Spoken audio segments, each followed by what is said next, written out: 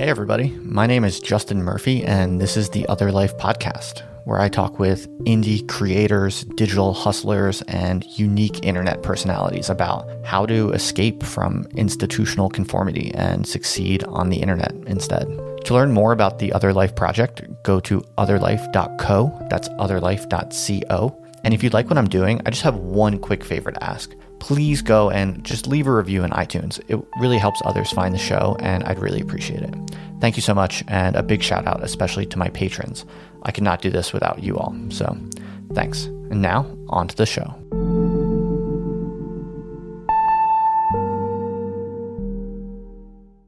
All right, everybody. I am here today with Tom Kaczynski, and Tom has a super interesting story and operation that he runs. Tom is basically a cross between a philosopher and an illustrator. He does philosophy-heavy comics, essentially. He runs an operation called Uncivilized Books, and I've been dying to learn more about how Tom built this operation, what he's up to, his substantive ideas on philosophy, and how he sees the intersection of philosophy and the graphic arts. So I've been looking forward to having this conversation with Tom for quite some time. I think I initially met Tom through Indie Thinkers, actually. And I don't know half of the things I would like to know about how Tom has built a very interesting project on the internet over time and quite independently. That's what we're going to be talking about today. Tom, thanks for coming on the podcast. How are you doing today? I'm doing good. Thanks for having me on here. Absolutely. Would you mind just giving the audience a brief little rundown on just who you are and your story or background? Sure. So my name is Tom Kaczynski, Tom K. Sometimes I sign my name that way. And I'm a cartoonist, publisher, and I also teach. And I'm also an immigrant. I was born in communist Poland and built this thing called Uncivilized Books over the last 10 years or so, which is a small press, comics press that publishes kind of indie literary independent, sometimes philosophical comics. And I also teach comics at the college level. And I'm also a cartoonist myself, so I make my own comics. And I've had a few things published. Fantagraphics, which is a kind of, I don't know how much your audience knows about comics, but pretty big North American publisher of comics. Published my book called Beta Testing the Apocalypse a few years ago. I'm working on a second edition that's going to come out next year. And myself, I've published tons of DIY homemade mini comics, and also professionally printed self-published comics, and just a whole slew of things in various anthologies and places. My work's been translated into a number of languages, French, Polish, and Albanian of all things. And it's everything. There's, what else have I done? I kind of also went through a weird phase in advertising back in the 90s. I was on the internet pretty early, from the mid 90s onwards. Went through the whole .com mill and came out on the other end doing more sort of independent things instead of working for giant advertising corporations. I've done a lot of different things. Cycle back between drawing comics, publishing, teaching, and doing a little bit of freelance design work.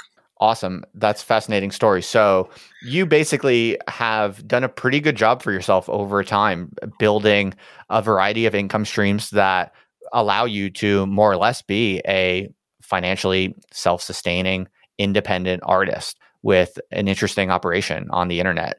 And so this is something that so many people right now are super interested in figuring out. And that's one of the most common interests, I think, for people in Indie Thinkers. That's something we're all working on and trying to learn from each other about how to build these operations and succeed to the maximum. So I would love to start by just talking a little bit about your operation and the logistics and all of that. I think later we'll move on to talk about your substantive philosophy ideas and your ideas around philosophy and comics. But just to start, give us a sense of, you mentioned a few different things. You seem to have a system where you do a few different things, as many kind of creative people have a similar system. It's usually multiple income streams combined in some kind of interesting way. Give us a snapshot, if you will, of roughly how much money is coming in from these different types of operations, or maybe percentages or portions of how your operation works. Sure. So the largest moneymaker is Uncivilized Books, although it's like in terms of gross, it's a lot of money, but it's also a lot of money out in terms of you have to pay for printing bills, pay royalties to artists, and various other sort of costs that are related to that. But overall, it's like the sort of the largest income sort of generator, even though I don't always see a lot of that income to myself. It depends. There's ebbs and flows in publishing. You've got a good year. Sometimes you don't have as good of a year. And then teaching, I just do sort of one class per semester. And that's like basically money that kind of pays the bills. My bills are pretty low. Like I live in a fairly kind of inexpensive life. So where do you live now? I live in Minneapolis. Yeah, me and my partner, my girlfriend, bought a house during the mortgage crisis. So it's something I never thought I would do, prior to buying the house, but like during the mortgage crisis, things were like so cheap all of a sudden and we had been saving money. I'd lived in New York before, so when we were in New York, we were trying to save money for something, but it was always out of reach. Then when we moved back to Minneapolis, all of a sudden it became cheap and easy, or not easy necessarily, but a lot cheaper and a lot more attainable. Okay. To own a small house. Okay. Interesting. Yeah, and other income streams, I do take on like occasional freelance work. So I'll do like some logo designs, or I used to do a lot of freelance work for advertising companies, my old contacts from my advertising days. But that's mostly I don't do that work anymore. Just mostly focusing on comics, publishing, and teaching. Those are the main ones. And I do a little bit of writing too. I've started doing more of that over the last couple of years. It's not a huge income stream, but it's really fun and something that I want to do a little bit more of too. Okay, interesting. And what do you teach? What is the name of the class? Is it illustration or what exactly? I just teach comics publishing. Oh, really? Wait, so tell me more about that. So is it at what college is it, and Sure. What types of students are you teaching, and what are you teaching them exactly? Yeah. So there is a college here called MCAD, Minneapolis College of Art and Design, and they have a comics program. And so they're essentially teaching the kids how to make comics. And one of the classes is my class, which is a publishing class. So I teach them some basics of like how to put the books together, some kind of basic self-publishing kind of things, but also just generally about the comics industry, how all that stuff works, how to deal with agents, contracts, and that kind of stuff. And and then I also teach at University of Minnesota one class, and that's more like an art class where I just teach comics and zines, and it's mostly hands-on how to make your own comics for a very different audience. So the MCAT audience is very much all those kids want to become cartoonists, want to be comics artists, whereas at U, it's mostly kind of a grab bag of liberal arts students who are just like interested in comics and zines and want to check them out. So it's a very different kind of vibe. That's fascinating. How does it work getting teaching gigs at colleges for artists? Because I know it's a little bit different than in some of the other disciplines. Like typically, a teacher such as yourself will not have a PhD or not even necessarily a master's degree. So if you're an artist and you're genuinely skilled in something like comics, how do you even go about getting a teaching gig at a college? Honestly, I don't know. How did it work? I can tell you my story, but I don't know. It's like comics is a kind of a unique field that until very recently there were no degrees in comics. There was no masters of comics. There was no PhDs in comics. There was none of that existed until very recently. So this whole like comics as a discipline that you teach in colleges is very young. And when I moved back to Minneapolis, I just happened to I lived just blocks away from MCAD, and I just met some of the people around the school who are teachers, and I knew that they had a comics program, and I just telegraphed, hey, I'm interested in teaching if there's a very new opening. I'm not interested in a full-time position. I'm just interested in doing adjunct work. And when something opened up, I just started doing it, and I've been kind of doing it for over 10 years, just like doing one class a semester. Occasionally I'll take an extra class if something opens up and they really want me on it, but mostly I keep it down to one class because I just honestly don't have time for more than one class. Okay, gotcha.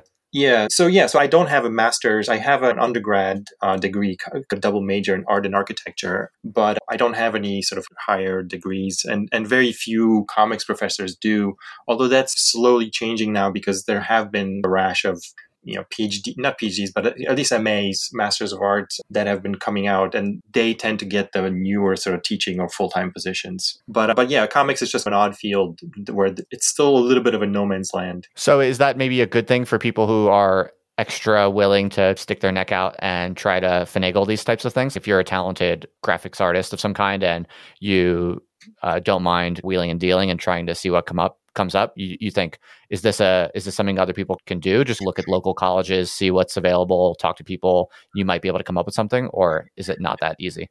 Possibly. I honestly don't know. It probably depends on where you live and what kind of situation there is in terms of, Right. so it's difficult to know. There are not that many of these programs out there. I know that comics classes are popular, at least in this school and in some other schools. So it's possible that you could talk to a local community college or something like that and talk them into creating, a course around this. I honestly don't know, but Sure. it is, like I said, it's a little bit of a Wild West with that still on some level, even though it's becoming a little bit more formalized and certified and et cetera. Gotcha. Okay, cool. Yeah. I generally find that areas that are Wild West areas or domains tend to lend themselves to people who are willing to just stick their neck out and try to be a mover and shaker. You're more likely to come up with something interesting or maybe create some kind of position for yourself just by navigating confidently in these kind of Wild West domains. So that's why I was asking, but that's okay. That you're not terribly sure either way. That's fine. So that's your main source of income, or rather it's your stable kind of bread and butter base income. Right. And, but you would say most of your time goes to Uncivilized Books?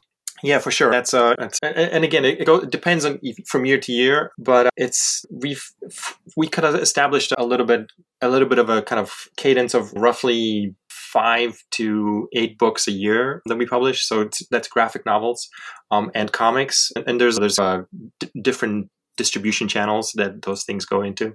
It's almost like a full-time job managing, the printing, the publicity, all the artwork, the production of all these things, and then on top of that, I draw my own stuff too. So I'm a little bit of a workaholic. But yeah, it's and again, every year, like, it depends. Some years I don't have as many books, partly because Uncivilized Books is not just, I don't think of it as just an income stream, but also as a little bit of an intellectual exercise in comics. I think about the comics that don't exist in the market, and those are the comics that I'm interested in publishing. So it's not always like a financial winner to publish that comic, but at least I try to at least make it so that I break even on the project and have like income to continue the project into the future. Okay. And so is it just you, or do you have full-time employees or contractors, or how does that work? Mostly contractors and interns. Right now, it's just me, just because of the whole Corona pandemic. I've had to close the office that I had outside my home. A couple of the distributors had closed for a couple of months. And just like income is just way down, especially with so many bookstores being closed, etc. Some slack was picked up by online sales and things like that, but definitely contracted a lot this year because of the virus. But other years I've had part-time publicity people, part-time production people, multiple interns, etc. So again, it depends on the year and how things are going. It's a little bit of an unstable market. Comics is, just because of a number of factors, but I don't want to necessarily bore you with distribution woes and things like that have been happening in comics over the last 20 years or so. But it's up and down. And I'm in a very kind of niche part of the comics world. The best-selling things are your superhero comics or kind of YA or children's comics on the book side. And I'm in a kind of odd category of literary independent stuff that sometimes finds an audience, sometimes doesn't. Okay. And now, of all of the different activities that are required to bring a book to market, which of those activities do you do, and which of those activities do contractors do? I can do every one of those activities. So it's just basically, okay. If it's a good year and I have extra money, I'll hire people to help me do things that I'm maybe less interested in doing. You know what I mean? But I have years where I do everything. I'm like a whiz with InDesign and Photoshop, the whole like Adobe suite. So I can do all that work pretty easily. I've been a designer professionally for over 30 years now. And when I started the business, I started it by myself, basically. I've had to do publicity the first few years by myself anyway. So I basically know like the business up and down. I know how to do all of those pieces. And then when I have a better year, I'll hire someone to help me out, mostly for time constraints rather than not being able to do that work. Okay, interesting. Gotcha. So you have to just play it by ear and be flexible in deciding who does what. Yeah. I don't want to pry too deeply or anything into your personal finances or anything like that, but I'm just curious if you could maybe give us just some ranges, perhaps, or something to fill in our mental picture of the operation, like in terms of how many books are you selling on average? It sounds like some books do well, some books don't do so well, but on average, I'm assuming you have a profitable operation. You wouldn't be able to do it that long if it wasn't basically tending to be profitable, right?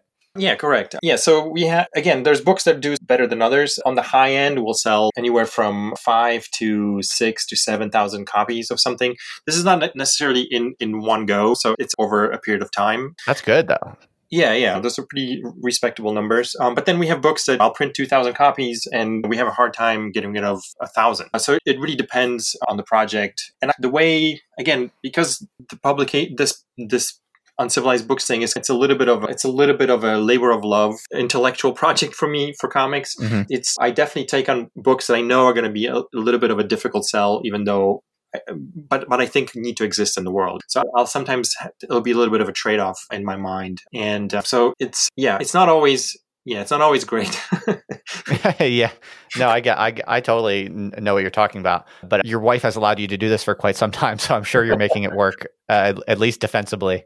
Yes. And on some level, for real artists and real thinkers, that is ultimately the name of the game. It's like the question is not how to become a multimillionaire through this kind of stuff. But for most people, the most important question is just, how can I create systems that allow me to do this sustainably over time to achieve the substantive goals that I believe in, whether that be books or other types of work.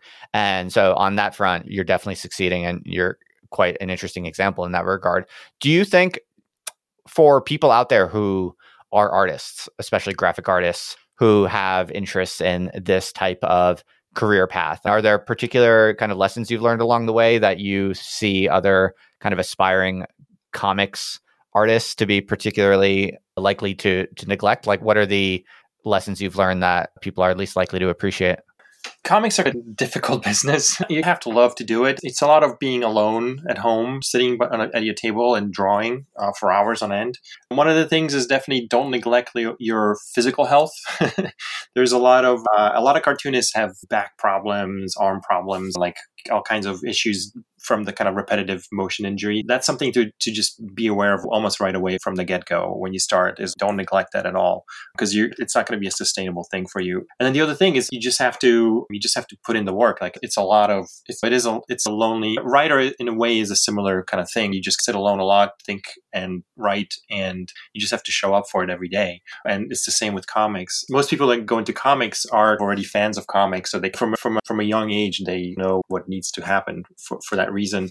And there's a lot of people that are interested in comics, but they make better money doing illustration or storyboarding for animation or something like that. And comics isn't always the most profitable kind of place to be, and it is a lot of work. So I warn people sometimes, because it's a lot of work, and it's not always, unless you love the medium, love what you can do with it, it's not always the most wonderful place to be.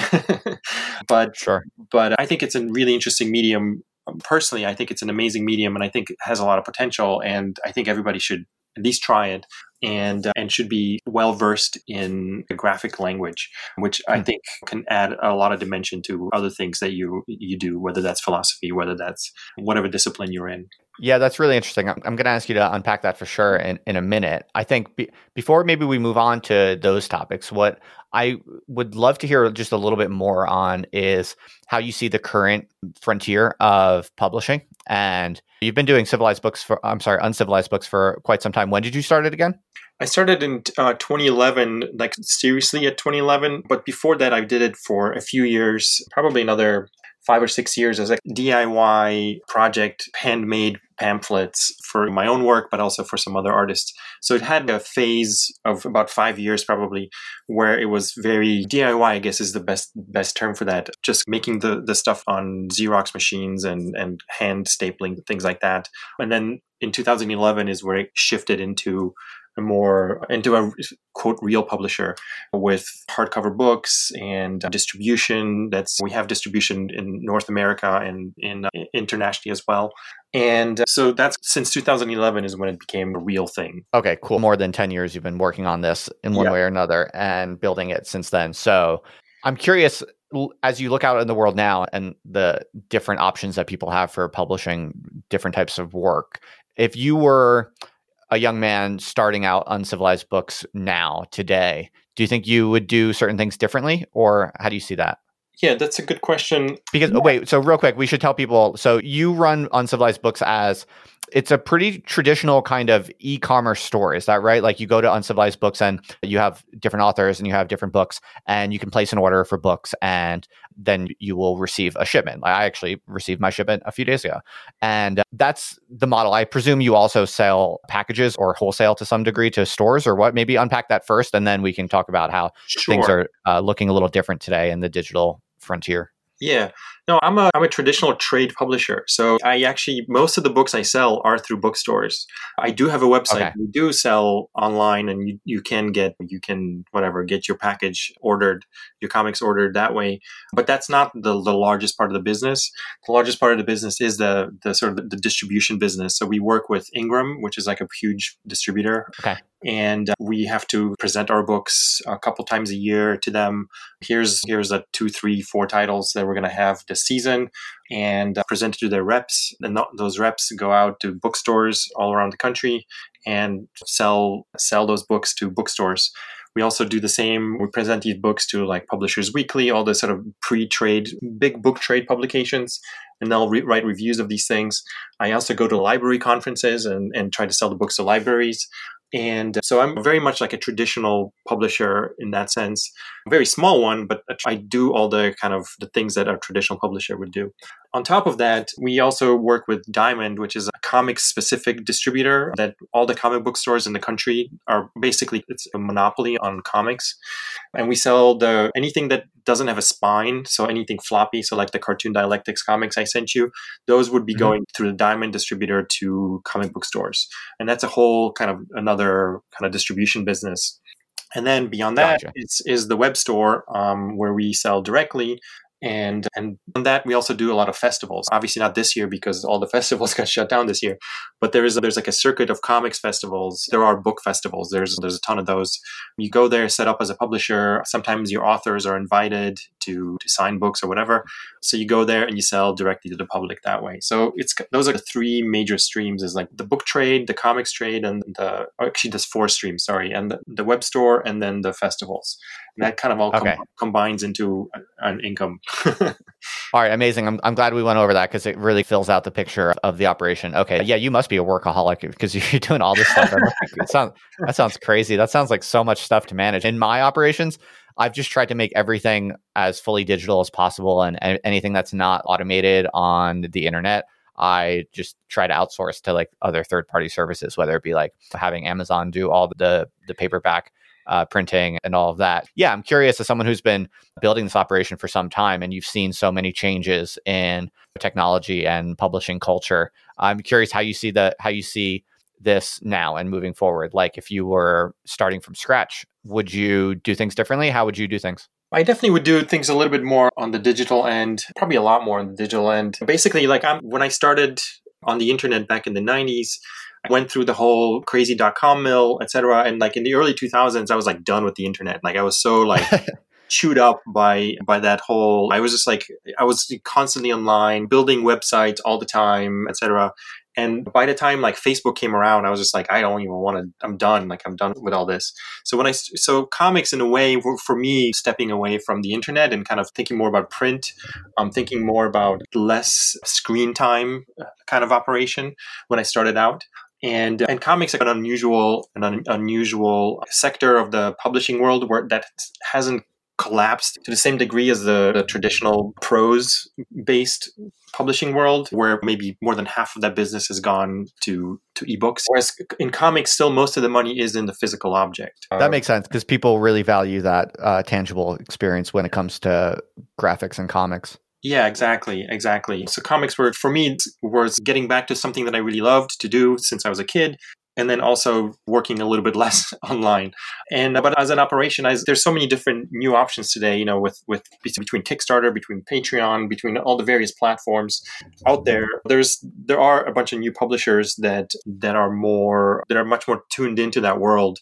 They're digitally native, and they've been able to use those platforms to create projects, but then also parlay that into sort of a more traditional business as well. Because the traditional business with comics is still very strong, so it's hard to give that up. And the other thing that I'm interested in, and this is more specific to comics, less general maybe.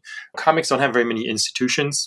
The art world has tons of grants and museums and all kinds of things that exist that the artists can get tied into.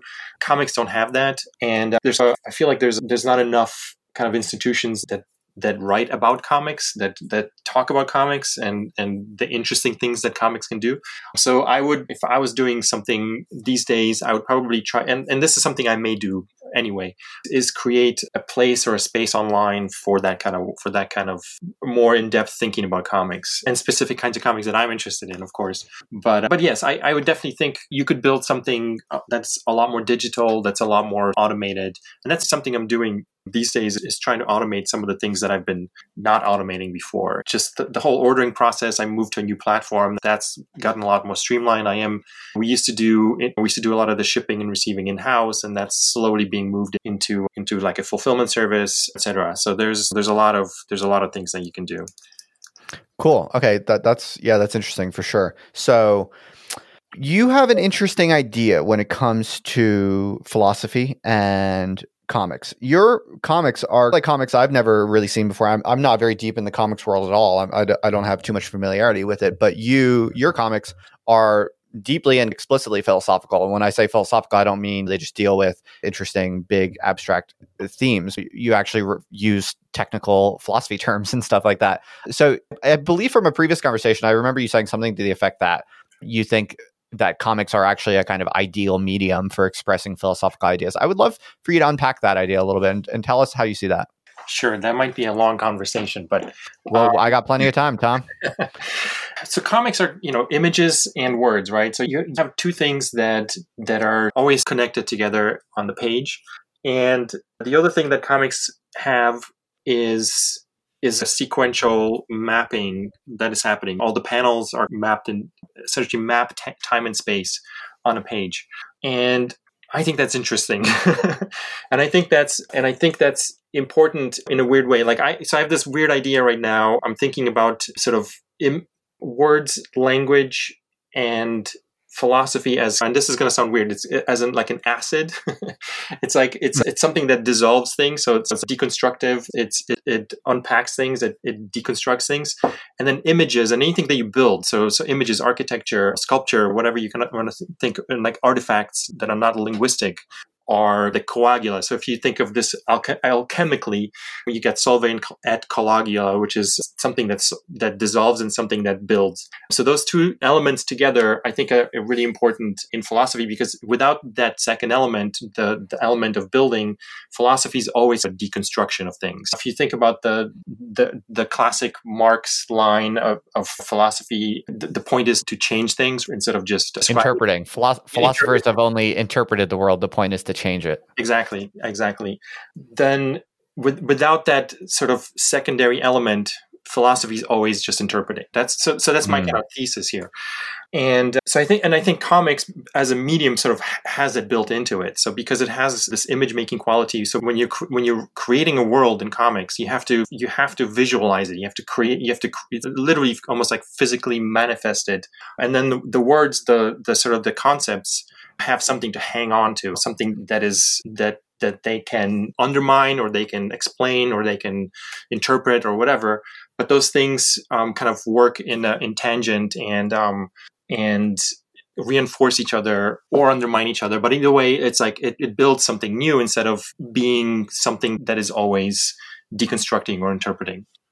Okay, that makes sense to me. I can see where you're going with that. Also, there's this idea that a lot of philosophy is intrinsically skeptical or deconstructive. People make the case that at the end of the day, it is possible that philosophy can only really diffuse or dismantle falsehoods or something like that. It's the Socratic tradition. And yeah, in that way, philosophy is acidic, as you said. And I see what you're thinking about how putting it into a graphic form adds a new layer that is intrinsically constructive and builds out a positive world from what is otherwise possibly a primarily deconstructive force. Exactly. And the other thing that, that comics have, and this kind of goes back to the idea of time and space, because everything in comics has to be placed in a specific position, specific place. So the idea of things being spatially contiguous next to each other is really important. And I think and I think the mind works that way. So this recently there was a lot of experiments done on how humans position themselves in the world. And by position, I just mean like literally like the GPS of the brain, the positioning system. When we do have essentially a portion of the brain essentially creates a kind of internal GPS system. And the GPS system doesn't just act as a map of the territory, but is also used conceptually. So when you think about the classic classification systems, you get your animals, and then you've got like a subclass like horses, and then there's a specific kind of horse, and then you get down to the specific horse. That kind of works in your mind. That kind of works in a sort of GPS sort of way, like you almost like zooming in on a map. You know what I mean? Which I think is interesting, and I think again, like having a visual medium that can play with time and space and play with concepts, not just as concepts that are related somehow abstractly, but also concepts that are literally like next to each other physically, can be like an interesting way to think about stuff that maybe isn't done very often. Yeah. I don't know if, are you familiar very much with Deleuze by any chance? I am actually, yeah.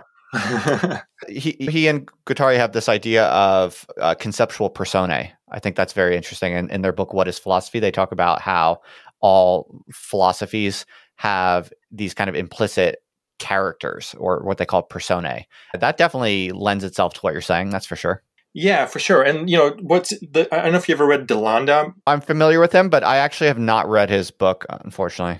Yeah, so DeLanda kind of builds on Deleuze, and he's by training an architect. So he thinks about things very spatially and very much in terms of objects within objects, things that are nested. He also talks a lot about emergence and concepts like that. And he takes the Deleuzian system and kind of builds this assemblage system of metaphysics out of that. And I think it's interesting because he has a kind of spatial mind and creates all these objects in a very spatial way. And I think there's something that is really powerful in thinking that way. And it's something that, again, that is like how our brains work. And I think sometimes these concepts can be it's almost like they're intuitive. Once they click spatially, they also click conceptually. You know what I mean?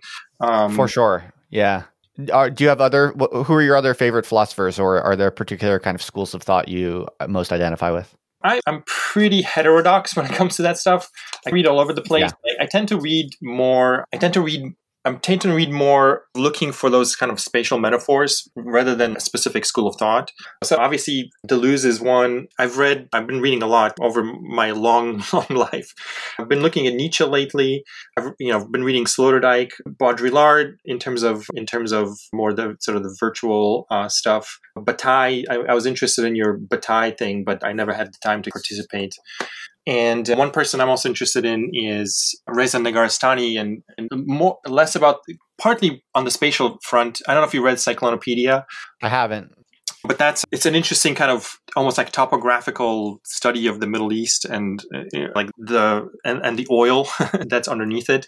And it goes back in time all the way back to the Sumerians and the Babylonians and pushes forward into the Iraq wars.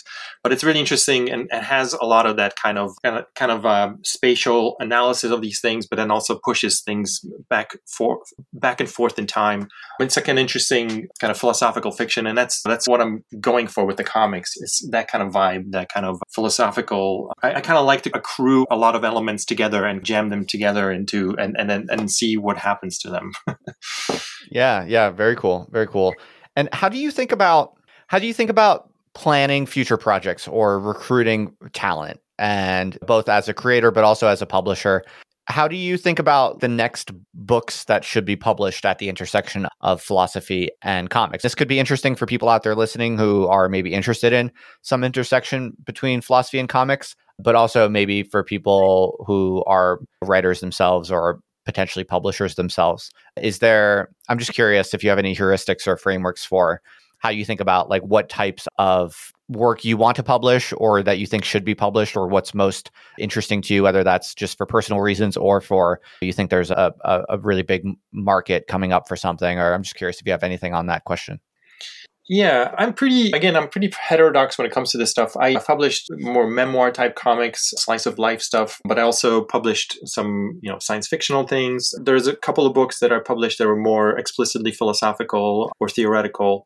Basically, really any of that I'm interested in. The thing that's rarest in comics is the sort of the philosophy/comics intersection, and that's what I always look for. And that's something that's harder to find, just again because comics just aren't typically used in that way. There's a few kind of interesting examples out there, but they're pretty rare. So I tend to also focus on more kind of like abstract, weirder comics, more almost like you could call it arty-farty comics, but that do, that sort of play with the language of comics, even though it's not explicitly philosophical. So, right. Well, yeah. Right. Go ahead. Sorry. Oh, I was going to say, just for the audience, why don't you give them an example, like Cartoon Dialectics, for instance, which is one of the items that I bought from you recently, and which I just recently received in the mail.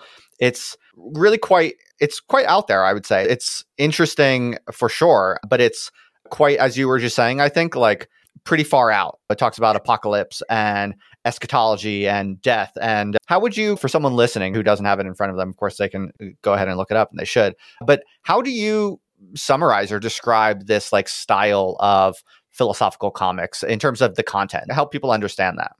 Sure. Yeah, that's difficult. It's difficult to describe, and I'm still struggling with it myself on some level. One term that I've been using recently and trying out is a mutant memoir. partly because the sort of the genesis of that comic is in memoir. It was an autobiographical story that sort of started to go into these different fields. So some of the characters in the comics that you saw are actually like versions of me that have become like these fictional versions of me that are running around this fictional world that I've created. And but basically the idea of the comic as it has developed is a travelogue through the world of ideas. And it very literally, like I've essentially trying to make real places for some of the ideas. So the characters go to these real places, things happen there, and then they go to other places. I think about it a little bit like Voltaire's Candide, which is also a travelogue where these Candide and the crew go all around the world, encountering situations and societies that are maybe strange and unusual to them. And at some point they end up somewhere and can make some kind of assessment of the world. So this is kind of almost like archipelagos of ideas or something like that, but made very literal in comics, where the characters can actually enter these worlds and interact with them. And the main character is myself, but again, becomes a split personality that sort of ends up all over the place in different forms and different personalities. Okay. Yeah, that's a good way to describe it, I think. Now, do you sit down with the kind of philosophical concepts in mind first, and then you're like, okay, how can I illustrate these? Or do you start more with images in your mind, and then you try to excavate the kind of philosophical implications? How do you actually push through the process of developing the work? I think this might be interesting to people who maybe are interested in doing their own comics with a kind of philosophical sophistication. Sure. It goes both ways. I do have a sketchbook, so I draw in it a lot. Right now I'm reading through Nietzsche's Genealogy of Morals. So when I read books like that, the more classic works of philosophy, a lot of times I'll have the sketchbook with me and I'll just sketch something comes out of the reading, some visual pops into my head, and I'll start sketching that stuff. And sometimes it's just like literally stick figures in a situation or something like that I try to explicate, and that can become sort of the basis of something bigger eventually. Again, I do try to do every day kind of a writing session where I just write for a little bit. I usually try to hit at least 1,000 words a day, and then as I write, a lot of times images will pop up, so I'll try to capture them in words. But eventually, I'm interested in drawing them eventually. So it goes both ways. I have created like a sort of a grid template for myself, 6-panel grid, that when I'm writing the Transterra comic, which is what's being serialized in Cartoon Dialectics, I write directly in panels. So I start drawing situations and then start writing. Like those two things reinforce each other for me. A lot of times, a lot of the thinking is done visually first. Like I'll have sort of a notion like, oh, this character walks from point A to point B, but I don't necessarily know what that character is saying or what that character is thinking. As I draw this, it becomes clear that that character is walking through this particular space, and then whatever happened before can really affect the dialogue on that page. So it's definitely kind of a push and pull between the visual and the verbal.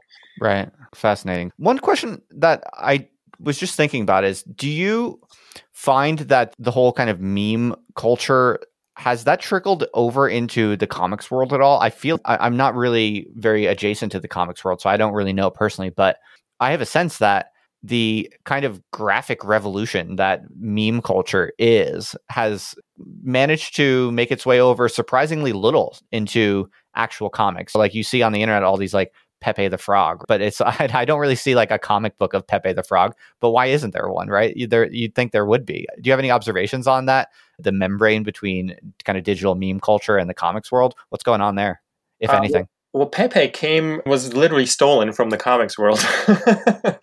Oh, is that right? So I'm totally naive. So tell me that story. That's interesting. So Matt Fury is this cartoonist, and he had this comic called, I'm blanking on the title now, but it had all these like kind of animal anthropomorphized characters with animal heads. And there was a character that had the frog, and that's literally Pepe. That's like the template for Pepe, the visual template. But the character is very like chill, stoner character. So it has nothing to do with kind of what Pepe was turned into online.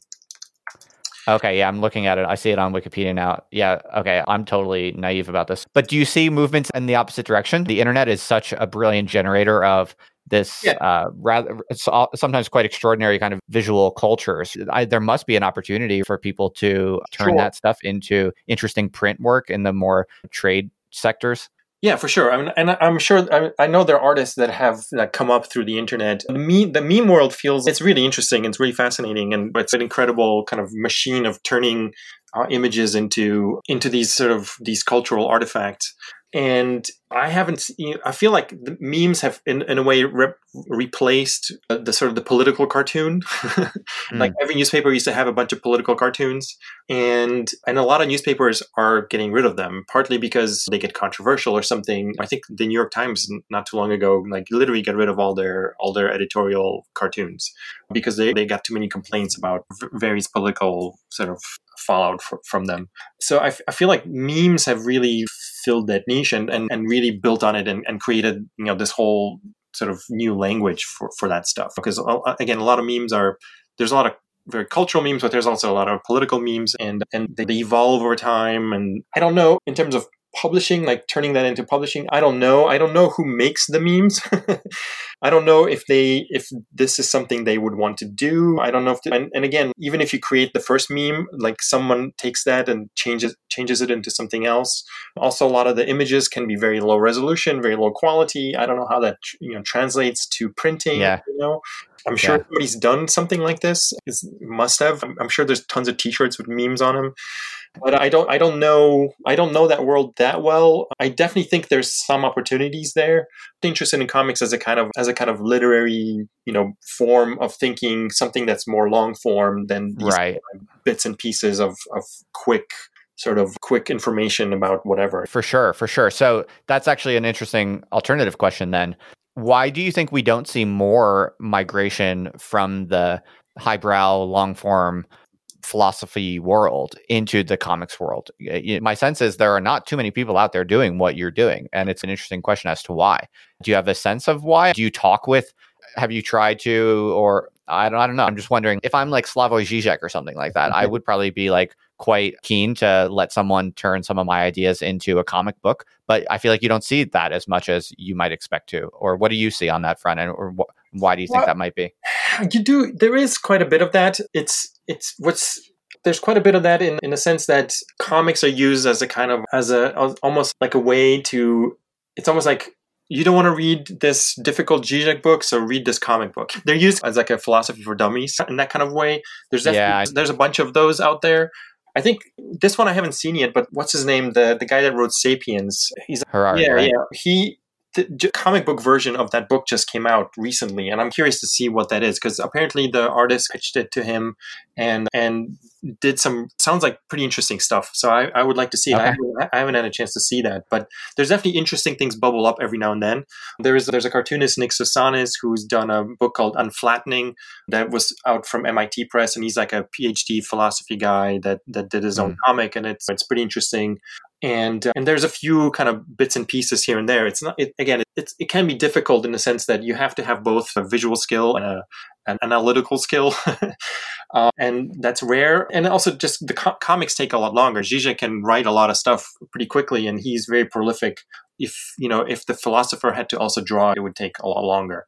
So it's definitely the production time is very different. And so you're more interested in finding a way that true original philosophical thought can take place in comic books, not so much a kind of setup where these kind of highbrow philosophers make philosophy for dummies through comic books, and also not migrating kind of cheap internet visuals into something more sophisticated in the form of a book. But really, that's the sweet spot you're really passionate about, is trying to actually allow philosophical thought to truly take place in the comic book itself. Exactly. Yes. And I know that this is an uphill battle. a little bit of Sisyphean labor there. But I do think there's interesting possibilities, and a little bit of that work is out there. I don't think everybody's going to jump on this, and I don't think this is like necessarily the next evolution of human communication or whatever. But who knows? I almost think that I have these like almost comic supremacist views, in the sense that like comics are superior in so many different ways. But I do think that comics are almost like the perfect literature for this very kind of media saturated world. That they have both visuals and images, but they're also slow the way books are. They're not bombarding you with images the way movies, TV, and all the other screens do. And I think there's an important place for that. And comics, I think, have an interesting place potentially in the sort of the media landscape of the future. And I do think that having something that kind of pulls you away from the screen for a while is good, whether that's a book, whether that's a comic book, whether that's, a walk in the woods, I think is always a nice thing. I'm definitely not one of those people that wants to merge with the machine. So for me, comics are a nice thing to get away from the screen. I don't draw digitally. I draw traditionally with ink on paper, although the final production always happens in the computer. And it's an interesting medium and a kind of odd intersection of our culture right now. Absolutely. I absolutely love your operation and what you've built over such a long period of time with so much patience and hard work. And I just think you're a really impressive, kind of paradigmatic example of the true indie thinker, really, who builds their own systems and works as hard as it takes over a very long period of time to just make things work in a way where you have complete independence to work on a really quite unique and exceptional artistic and intellectual vision that you believe in, and might not be super profitable, but you're able to make it work through dedication and through just being clever and hustling and staying true to your vision and just working on it and not capitulating, not giving up. And I love that. I'm really impressed by what you built. The books that I got in the mail are absolutely beautiful. I only just started the one. You were kind enough to add to my order a few others. So I look forward to getting through all of them. I only just started Cartoon Dialectics, but they're absolutely beautiful. Your labor of love, I think, is truly a pretty impressive achievement. And I think it's a no-brainer for anyone out there who, if you're at all interested in comics or graphic novels and you have a philosophical bent, I think the books you can find at Uncivilized Books are an absolute no-brainer. So go check them out. Do you take like pitches from people who are interested in doing this kind of work, or is it such a unique kind of work that chances are a random person who wants to get involved in this kind of work is not going to be qualified, and it's a kind of invite-only game that you're running? How does it work when it comes to finding new talent, or do you allow people to pitch, or what? Yeah, I definitely allow pitches. Honestly, like a lot of them don't get published. I get a lot of pitches. If you're a comics publisher, there's so many cartoonists out there that are just looking for a publisher. You just get swamped with submissions. And a lot of them are just very sort of low quality people just randomly spamming you with whatever work they're doing, and they're probably spamming every other publisher with that. So there's a lot of submissions that are just low quality. But I definitely participate in the comics culture. I go to the festivals. I meet a lot of artists. I correspond with a lot of artists. I know, I've been in that sort of space for a long time. And so I find people that way. But I'm always interested if someone really has some interesting philosophical comics work that they're interested in doing, they don't really know a space for it. I'm all ears. I'm interested in seeing it because I don't know everything. I don't know everybody. I don't know what people are doing. So it's cool to see something come out of the blue that's interesting. And I've published people that are well established, but I've also published people who've never had any work published before. So I'm pretty open to sort of new things. All right. Awesome. Good to know. So if anyone out there happens to fit that profile, then it's good to know that they can reach out. This was awesome. This is really interesting to, peek under the hood of your operation and learn more about your kind of substantive ideas. Anything else you were maybe especially excited to make sure we get on the agenda? Because I don't want to keep you too long. I know we only booked about an hour. I feel like that was a healthy tour through a bunch of different interesting questions. Yeah, no, I think we covered everything pretty much. I definitely can go on about this stuff for a long time. Maybe some other time we can do something more visual. That might be cool. But yeah, totally. Yeah, I think we covered pretty much everything in the kind of the basics. There's a lot I can talk about in terms of some specific concepts that I'm dealing with beyond comics being a medium that's interesting for philosophy. There's also like specific themes like of nostalgia, utopia, dystopia, apocalypse that I'm trying to deal with. But we don't have to necessarily get into too much too quickly. Yeah, sure. No, that's great. That would be a great set of themes to discuss maybe in another podcast where we could just focus on that. And we could also bring in some visuals. We could do it through video. I think we're also talking about doing some kind of publishing workshop or discussion inside of Indie Thinker. So there'll be that too. So there's a lot to explore here. So thanks again for coming on. This was awesome. I thank you for letting me pick your brain and for generously sharing your experiences and some of at least your general ideas on philosophy and comics. Thanks, Tom. Yeah, thanks for having me. This was really fun. Hey, everybody. Thanks for listening. If you like this episode, you should send it to a friend. Just email it to them or post it on your social networks, whatever. And to learn more about what we discussed in this podcast or to send me questions to address in future episodes, please just go to otherlife.co and you'll find everything there. There's actually a ton of cool stuff on there, so check it out if you haven't already. Thanks again, folks. I'll see you here next time.